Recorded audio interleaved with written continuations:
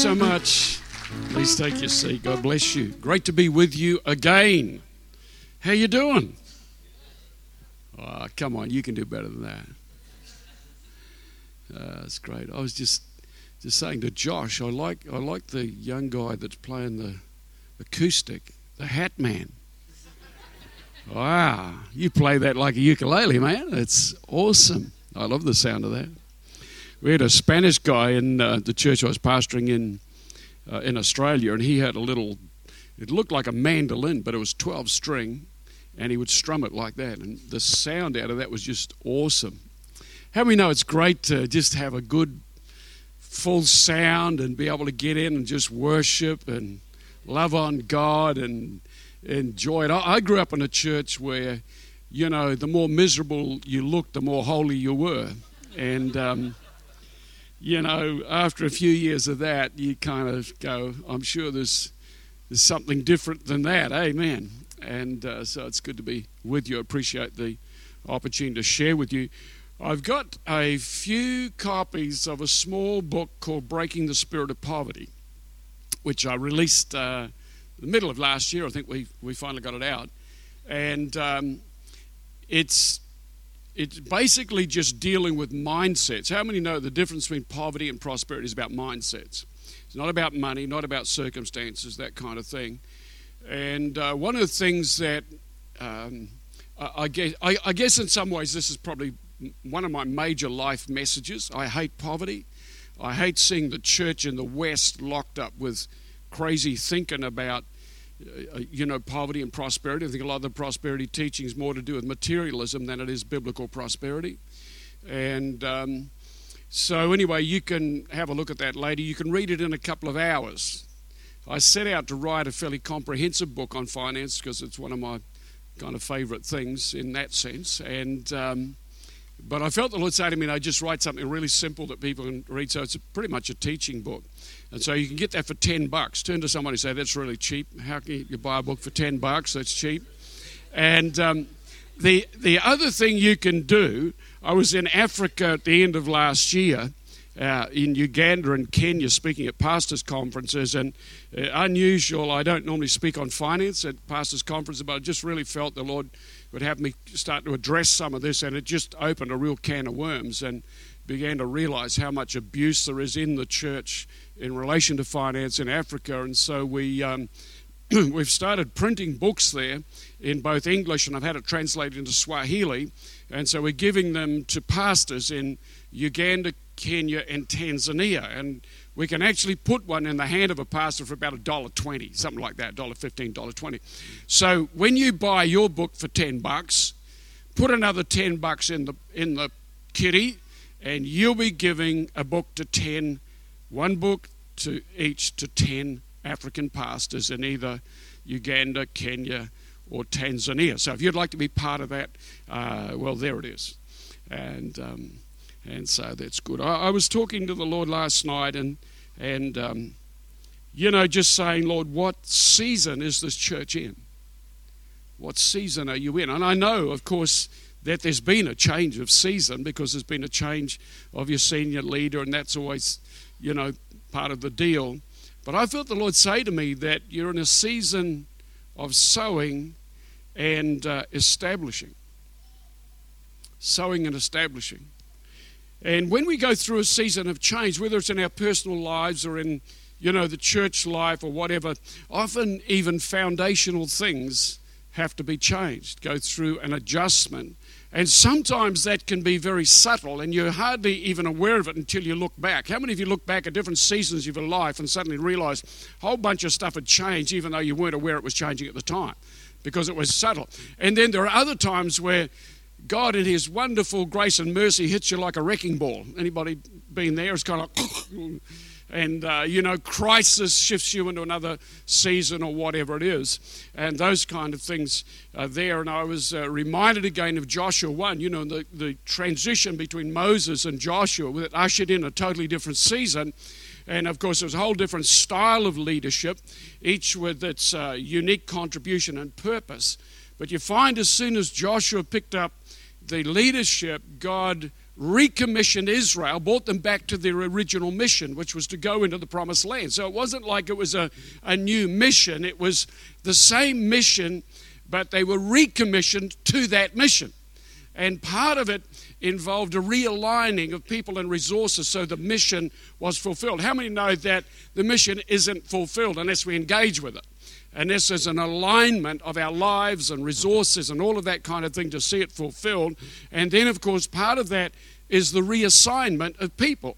And so people get reassigned to different roles and different functions and different expressions. And that's always part of it. And it's necessary changes. And I kind of reckon this is going to be ongoing for you guys for a little while yet. A little while yet. This is what I saw. I saw greater strength coming into the house. Purpose in diversity.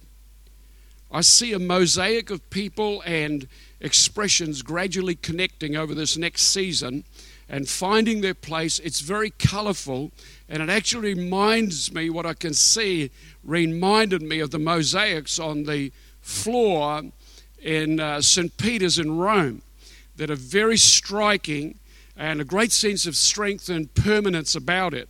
I believe these are very strategic times for you as a church.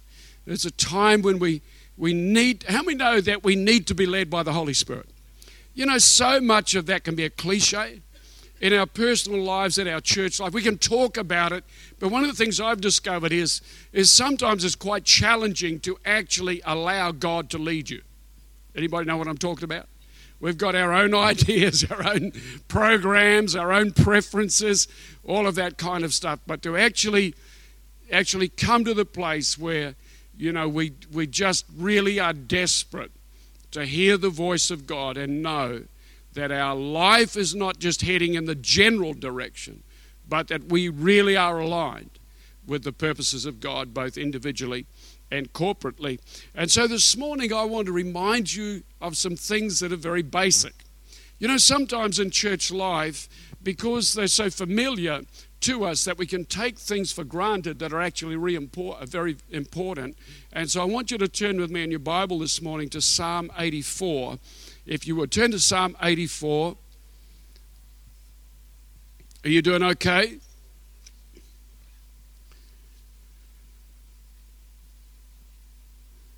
Psalm 84. We're going to read the first 12 verses. In fact, I think that's about the lot. It says, "How lovely is your dwelling place, O Lord Almighty. My soul yearns, even faints, for the courts of the Lord. My heart and my flesh cry out for the living God. Even the sparrow has found a home, and the swallow a nest for herself, where she may have her young, a place near your altar, O Lord Almighty, my King and my God. Blessed are those who dwell in your house. They are ever praising you. Selah." The word Selah means pause and think about it. "Blessed are those whose strength is in you, who have set their hearts on pilgrimage. As they pass through the valley of Baca, or the valley of weeping, they make it a place of springs, and the autumn rains also cover it with pools, and they go from strength to strength till each appears before God in Zion. Hear my prayer, O Lord God Almighty. Listen to me, O God of Jacob. Selah. Look upon our shield, O God. Look with favor on your anointed one. Better is one day in your courts than 1,000 elsewhere. I'd rather be a doorkeeper in the house of my God than dwell in the tents of the wicked. For the Lord God is a sun and shield. The Lord bestows favor and honor. No good thing does he withhold from those whose walk is blameless." You could get happy about there. "O Lord Almighty, blessed is the man who trusts in you."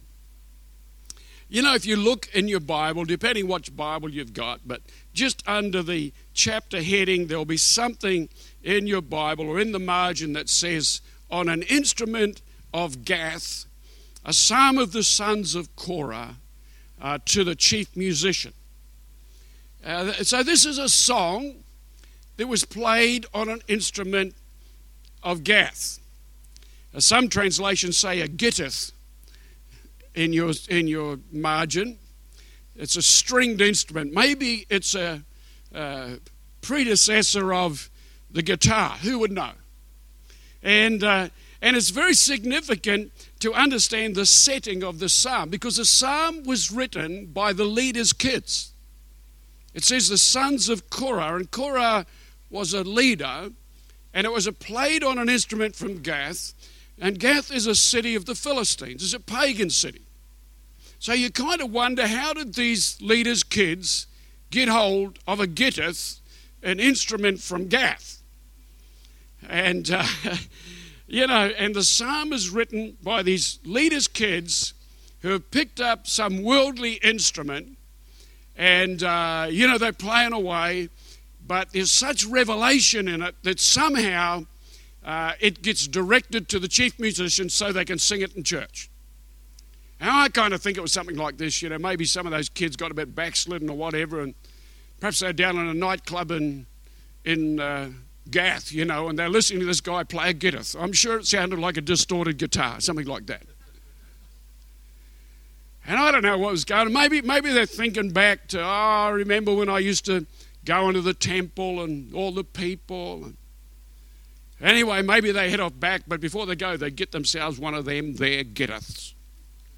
Go down to the gittith shop, buy a gittith, a big amplifier and whatever.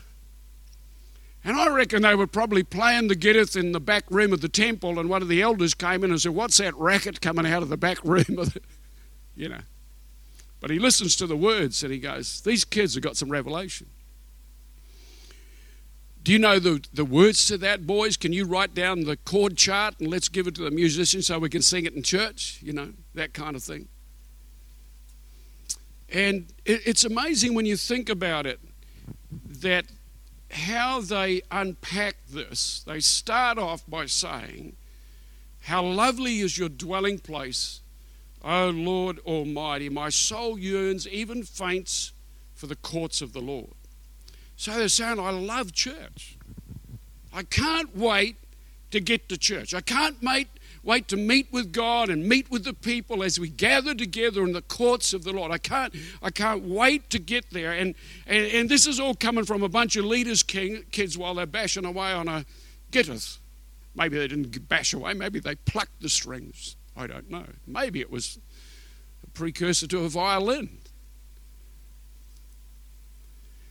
And then they go on to explain some of the reasons why they love church.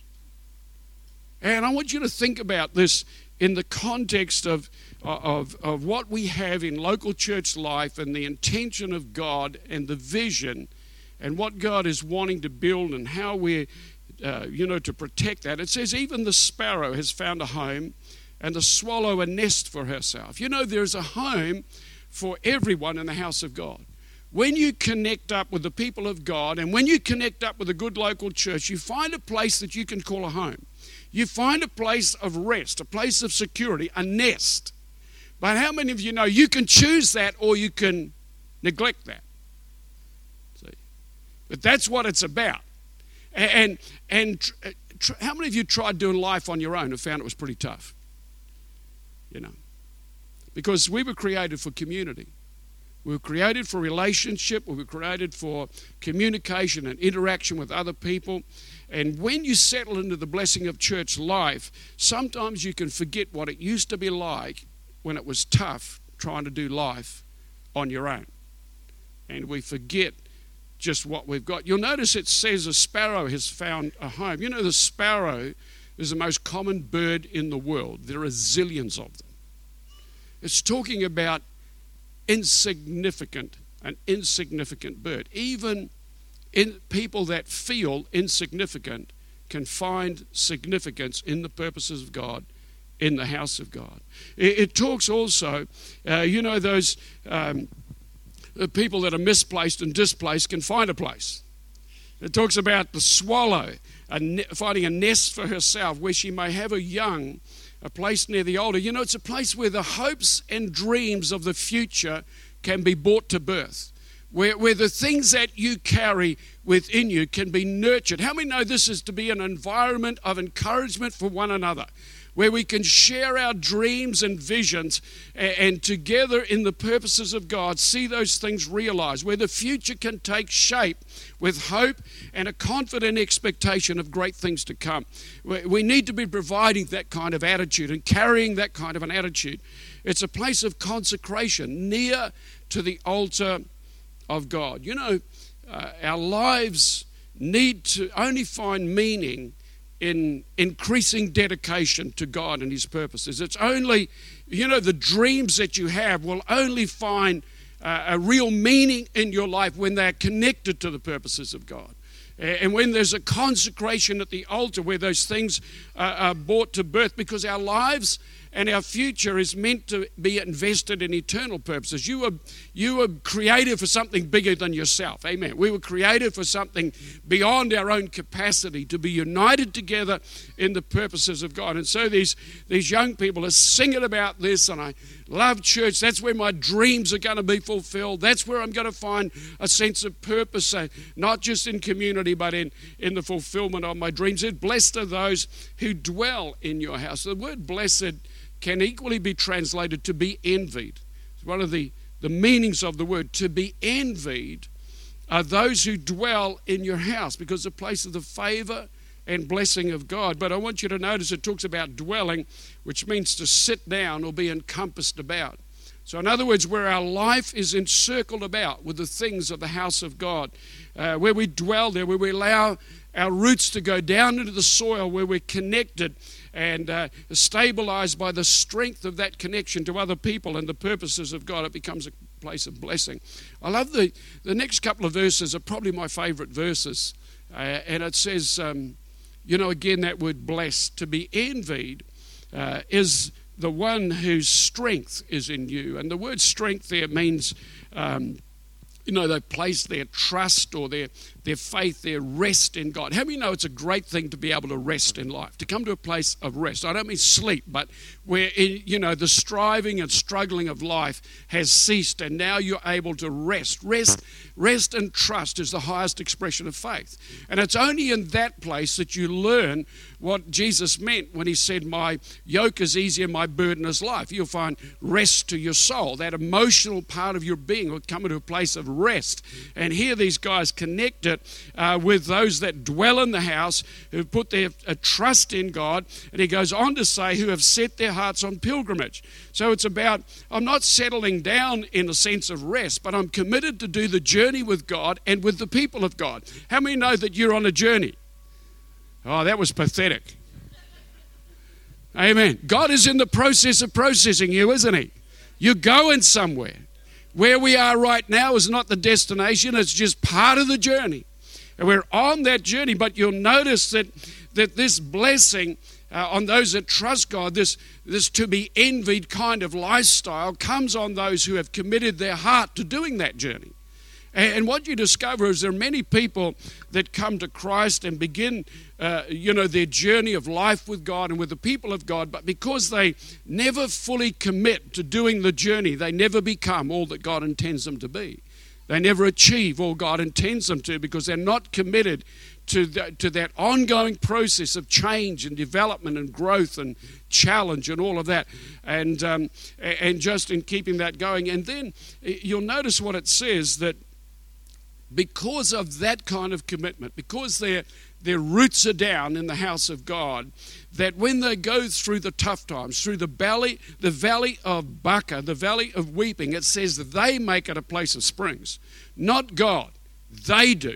Because of the grace on their life, because of their positioning in life, they have learnt what it means to turn their mourning into dancing. They know how to put on a garment of praise for the spirit of heaviness. They know how to bring in the favor of God on the tough times. I love that. It says it goes on from strength to strength. Come on, I don't know about you. I want to go from strength to strength. I want to be one that, because of the way I've laid the foundation of my life, that in those tough times there's a capacity to position myself to receive of the grace of God, to receive of His strength and His fresh anointing and refreshing, even in the middle of tough times. And if you've never been to the Valley of Weeping, buckle your seats. We all get there from time to time, don't we?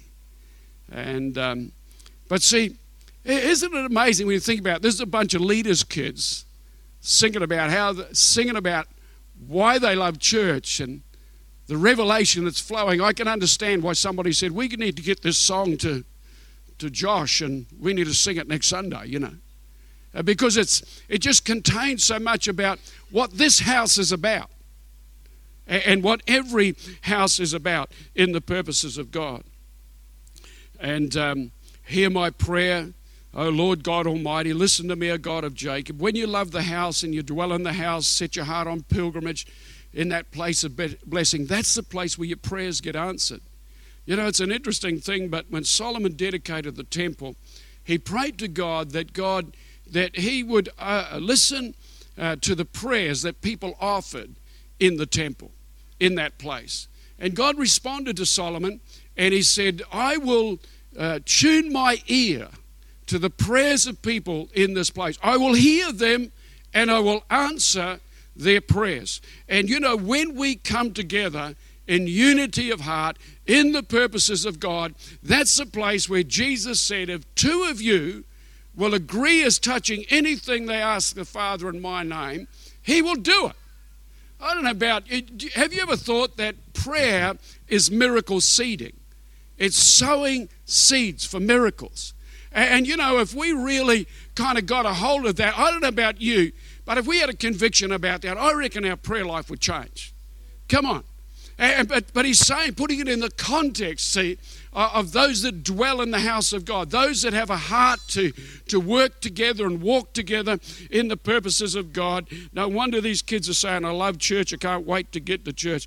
Better's one day in your courts than 1,000 elsewhere. I'd rather be a doorkeeper in the house of my God than dwell in the tents of the wicked. Yeah, this is a place of life and blessing. The Lord God is a sun and shield. The Lord bestows favor and honor. No good thing does he withhold from those whose walk is blameless. Look, your walk and my walk is not blameless because we're good. Our walk is blameless because of Jesus. And our life is hidden in him. And so you can, and I, as we, commit to do the journey, to build the house of God, to dwell together and walk with him, can rest assured. It says he's our sun and shield. Talks about protection. He bestows favor and honor. No good thing does he withhold. Listen, God doesn't want to meet your needs. He wants to bless you. Come on, somebody. He wants to bless you. I believe God wants us to enjoy life. Does that mean it's always a bed of roses? Of course not. But in the midst of your challenge, he's there. He'll pick you up. If you stay under the cloud, the children of Israel had to stay under the cloud.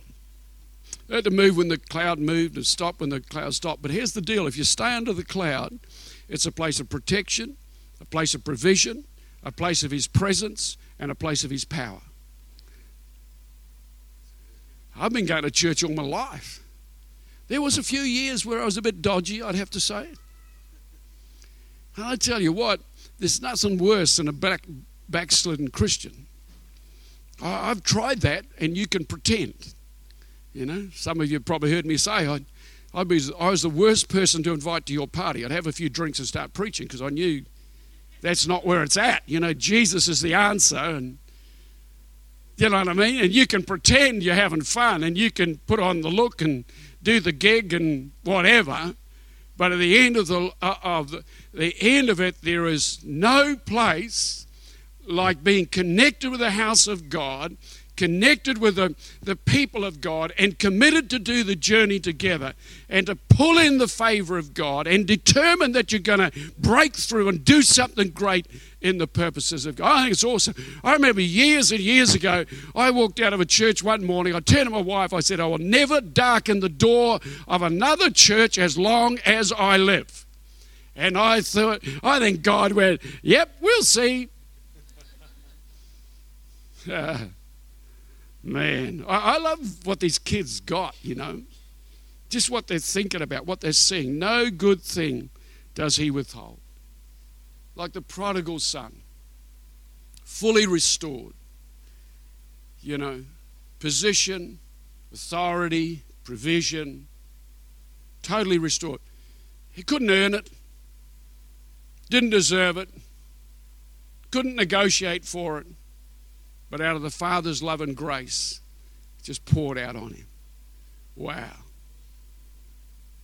Oh Lord Almighty, blessed is the man, is the woman who trusts in you, to be envied. And you know, that's what church life's all about, isn't it? It's about this community where we are called out from what so many other people would call normal life. We're called out to become the family of God, to be linked together, to be embracing the purposes of God. And I don't know about you, but I'll tell you, I can't wait to get to church on Sunday. And I get into a lot of churches. Some are better than others, and you know, sometimes the worship's good and sometimes it ain't. But here's what I've discovered: you can draw from God anywhere you are, anytime you want. And when you come together with people, it is true what Pastor was saying before about entering, you know, the gates with thanksgiving, the courts with praise. But you know, there's a sense in which you're always in the presence of God. But it's just when we come together, there's that corporate anointing and corporate faith. This is the place where we can come with our prayers. This is the place where we can come with our dreams. This is the place where we can be nurtured and come with an expectation of God. What is your expectation? See, the problem is so often we know who the preacher's going to be. We know what the normal routine is, and that kind of sets a cap on our expectation. But listen, God is bigger than that.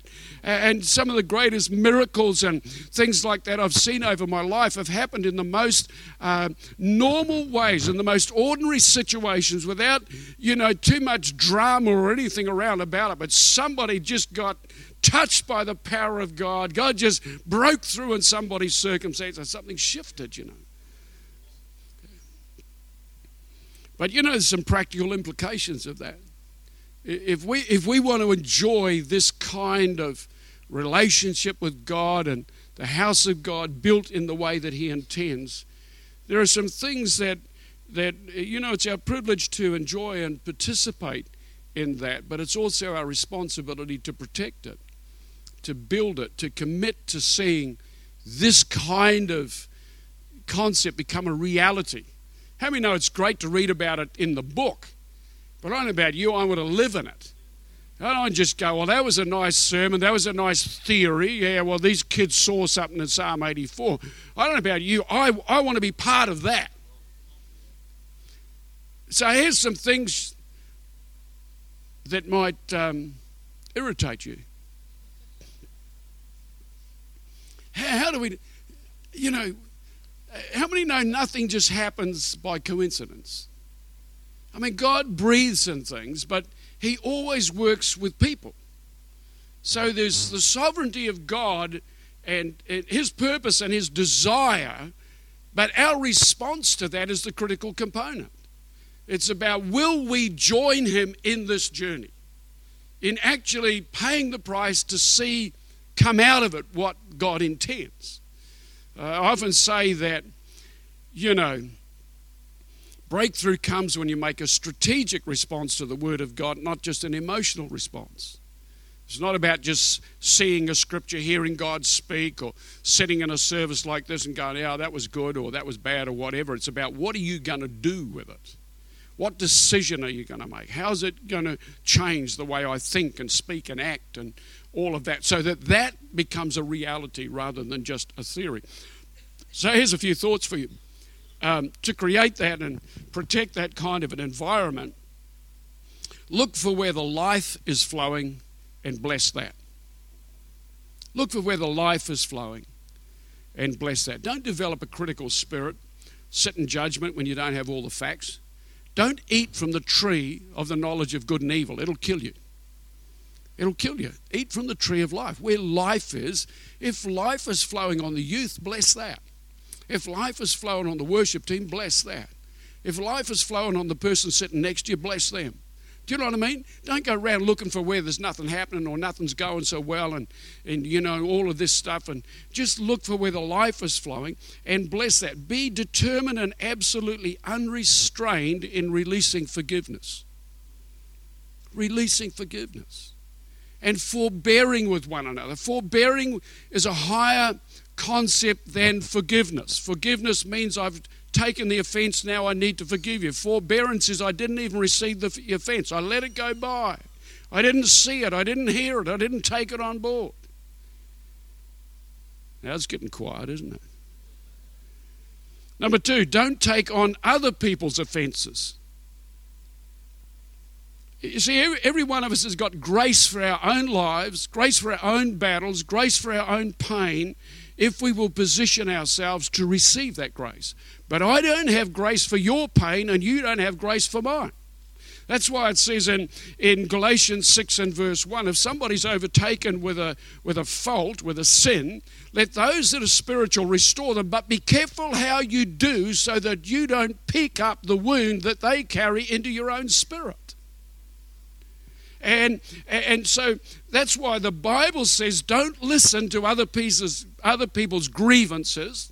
Don't listen to their offences. Send them back to the person that caused the offence or to the person that has responsibility to sort it out. Matthew 18, 15, 20 is the biblical model, and we need to hold each other accountable to that. Otherwise it becomes gossip, and it can pollute your own spirit and destroy the very atmosphere of what we've been talking about in Psalm 84.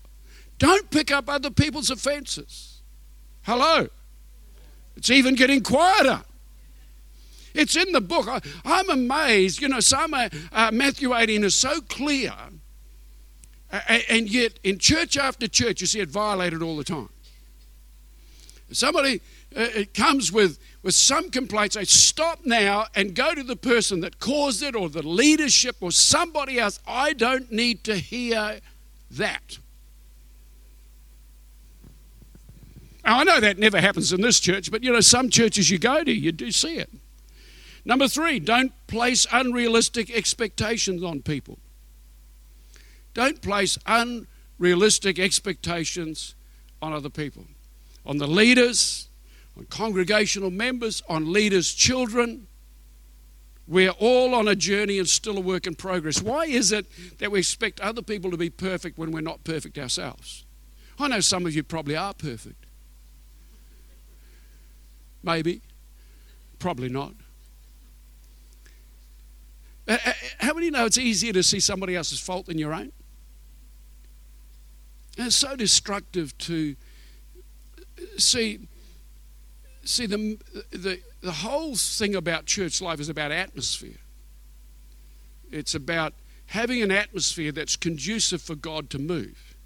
Creating an environment that empowers the Spirit of God, doesn't rob from it. And so if we're not kind of allowing these things to direct our conduct, our thoughts, our speech, we can never create an environment where God is free to move, because there's always stuff there that stops the breakthrough, that restricts. How many know what I'm talking about this morning?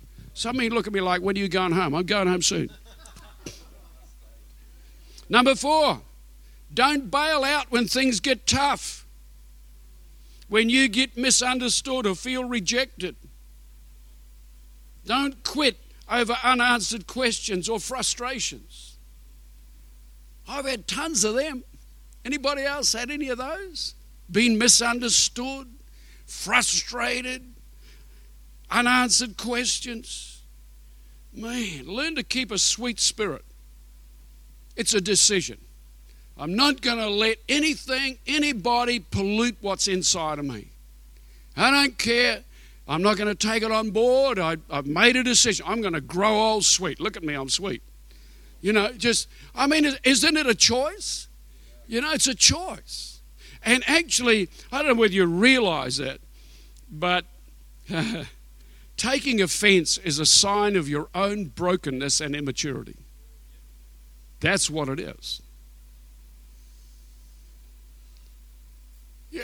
Think about it. How many know the Bible says that we are to be dead in Christ? So if you're dead, you can't take offense. Amen. Did you say something about sandpaper in the... You did. Anyway, I'm going soon. Actually, one of the things is God puts you with the people you need. Often it's not the people you want. And here's the deal. You don't have to like everybody, but you've got to love everybody. Work that one out. Appreciate what you've got and be the change you want to see. You know, Barack Obama has said a lot of things, but one of the things he said before he started his first term as president was this: change will not come if we wait for some other person or some other time. We are the ones we've been waiting for. We are the change that we seek. I just think that's such a powerful statement. You have to take 100% responsibility for your life, for your emotions, your attitudes, your speaking, your behavior. And you have to adopt the position that you are responsible for everything you're experiencing in life. Otherwise, if we start blaming somebody else or making excuses, we shift the power out of ourselves and we have no ability to deal with it. And so we develop a victim's mentality, and we spend all our life with excuses rather than results. And you know, as a church, you're in a fantastic season.